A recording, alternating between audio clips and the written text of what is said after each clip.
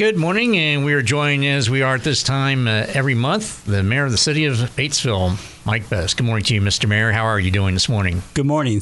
I'm feeling good today. Thank you for having me on again. Always a pleasure to have you over here and tell us what's going on as far as the city's concerned and recap Monday night's Board of Works and City Council meeting. And, of course, the Board of Works, that meeting was as quick as a hiccup because you only had one item on there. That's right. We had one item. And so like almost every month, we have some sort of a request that comes from a local organization that's doing more prominently 5Ks, 10Ks, some kind of a walk-run event, or sometimes we'll have Main Street wants to do something in a parking lot somewhere. We have a group that wants to do something in a parking lot.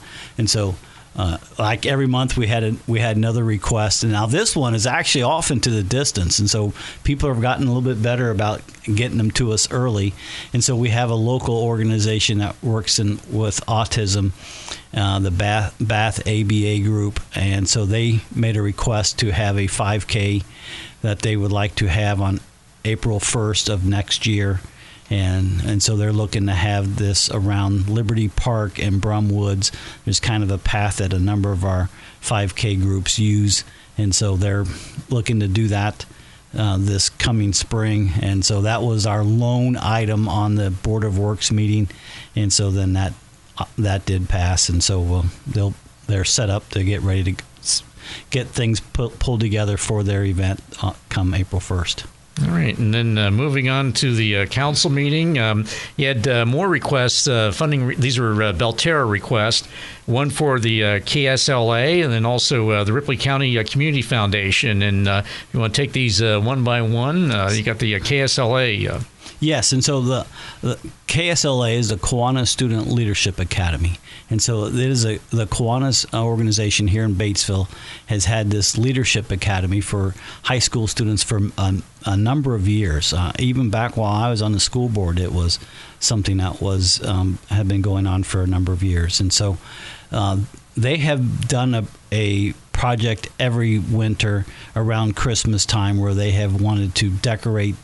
It started off in Brum Woods, where they decorated Brum Woods, and people could walk through the lights that they installed, and so that was. I think they did that for a couple of years, and that worked out really well, except for the fact that there's really not electric in Brum Woods, and so then they wanted to move out of there because they had to bring in generators, which then of course made a lot of noise, and so it just wasn't as peaceful and as serene, I think, as they would have liked, and so then we moved them over they asked to be moved over to Liberty Park and set it up in Liberty Park. And so I think they were there last year, and I think I think COVID kind of messed things up for a year or two in there also. Yeah, and they had it at the high school. And so they've gone through some gyrations, and so they wanted to do it again this year.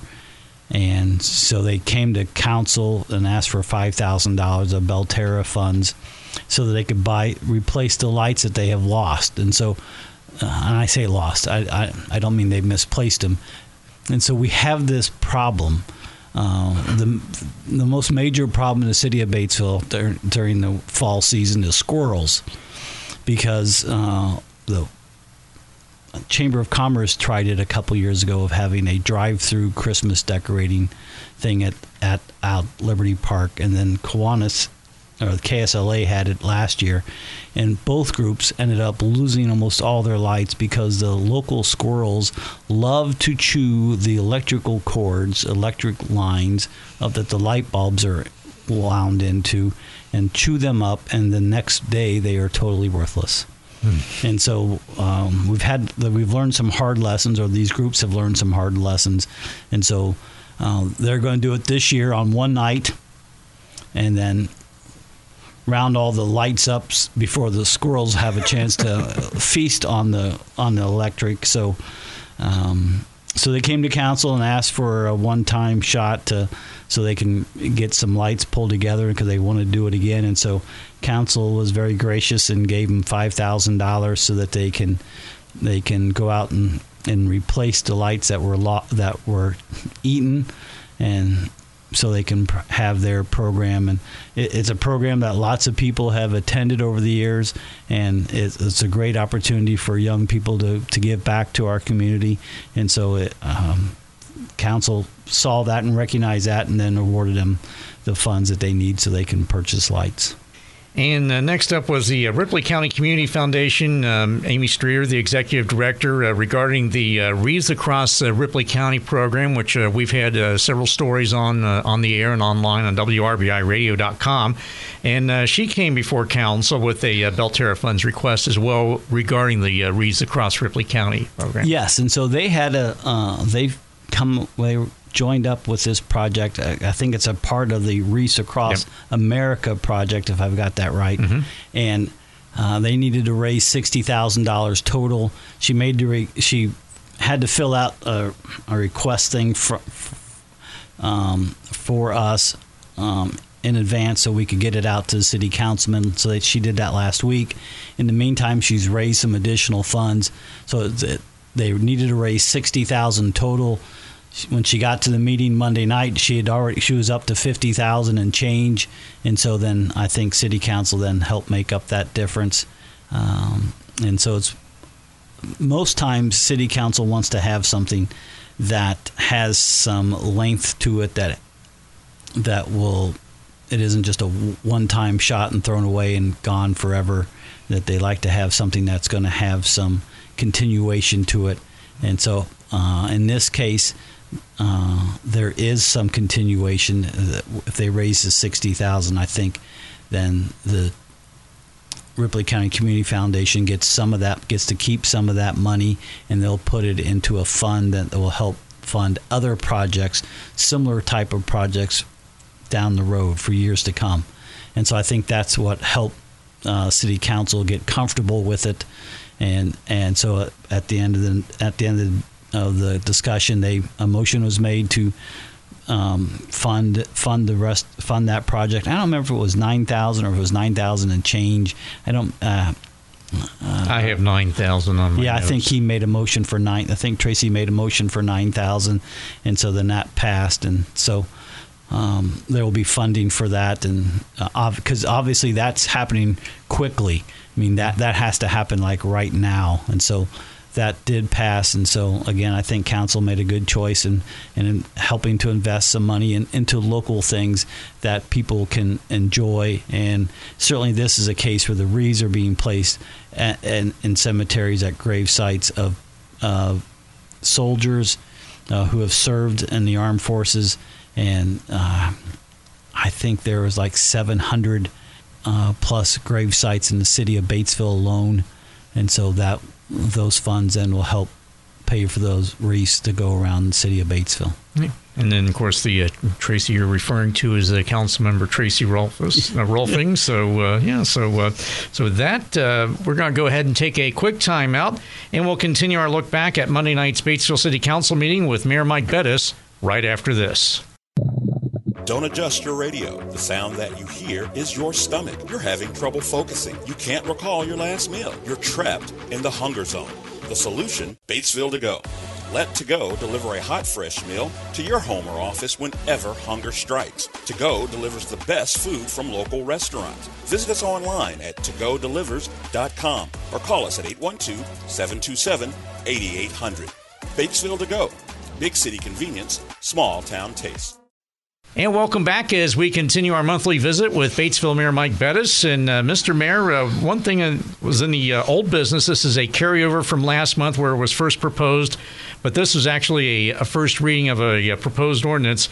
And this is regarding no parking on Hillcrest Avenue between Main and Walnut. And this is an initiative that was brought forth by Councilman Jim Fritsch last month.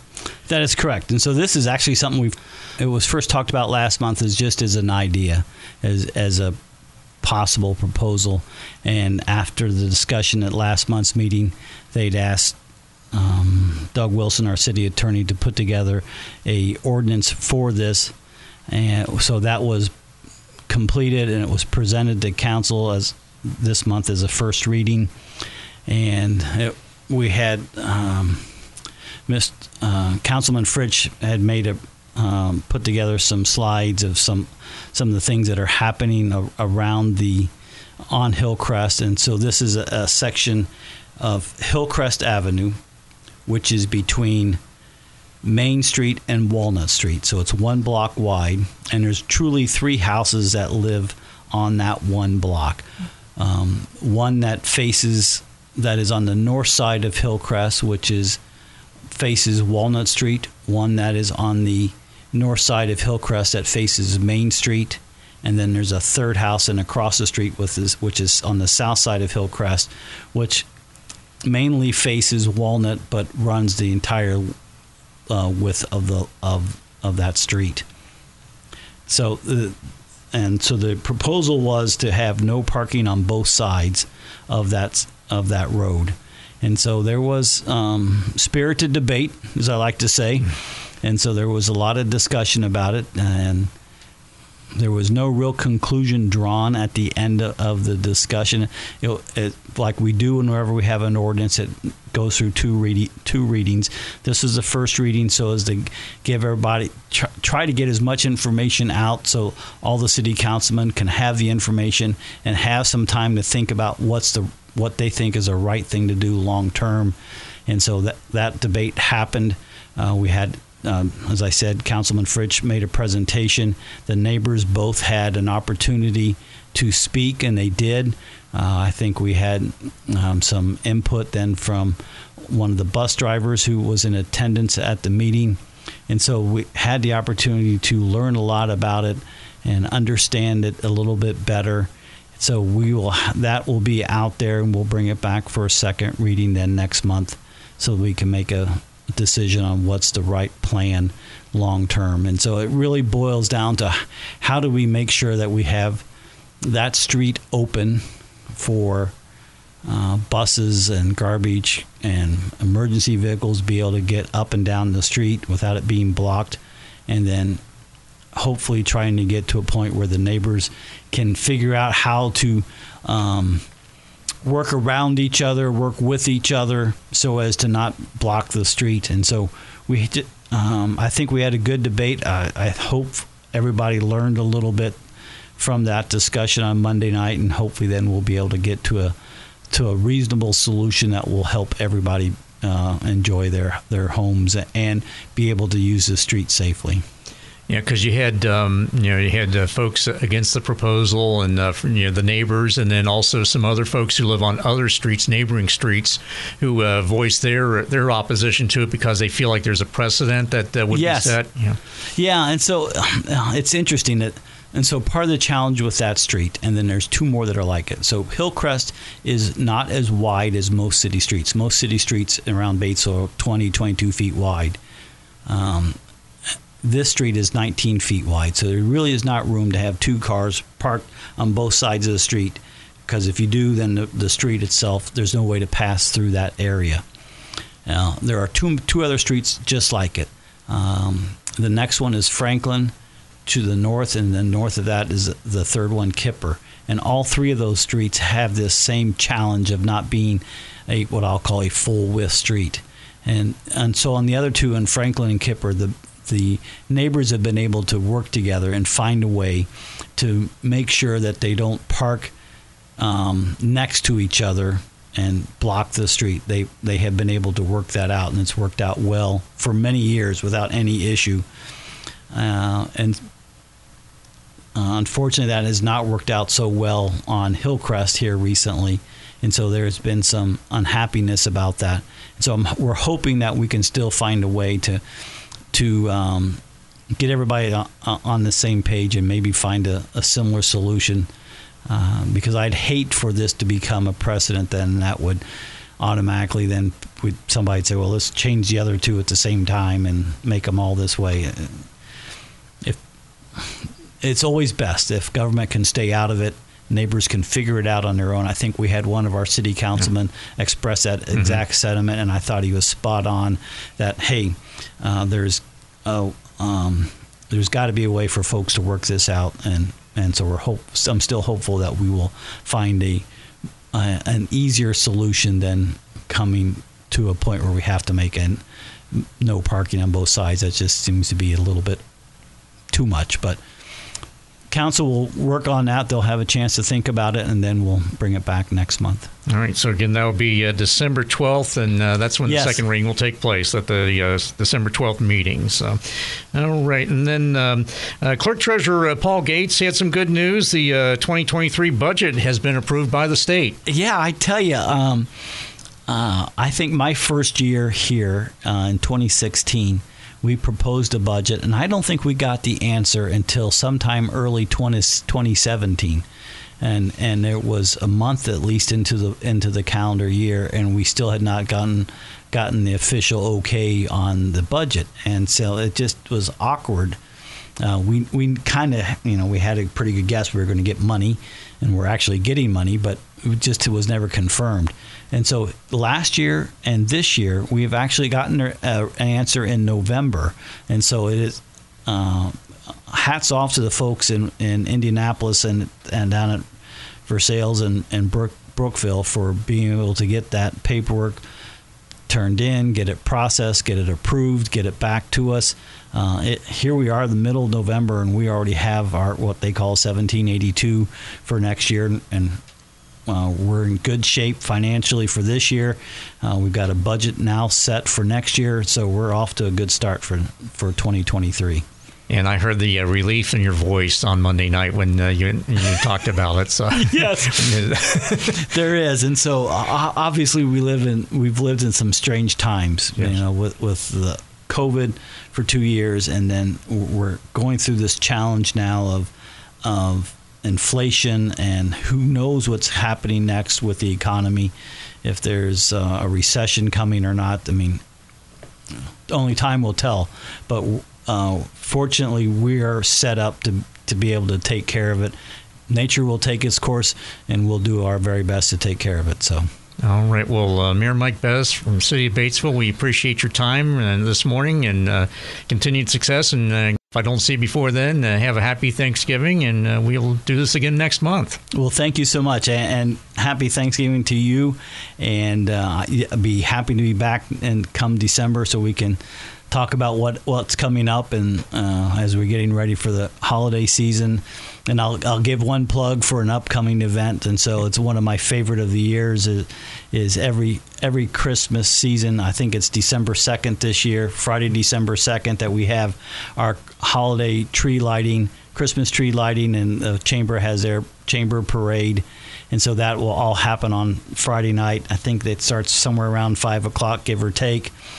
And we will be a part of the chamber parade and go through our usual route around downtown, and then as the parade finishes up, then we'll gather with Santa, hopefully, and light the Christmas tree. We don't have the Christmas tree up yet, but it will be up, hopefully be up here in the next couple of weeks, and so we'll be ready to go and looking forward to it. It's always a fun night, and we hope people will come out and join us. All right, well, Mayor Mike Bez from the City of Batesville, thank you again for your time this morning. Thank you. Have a great day.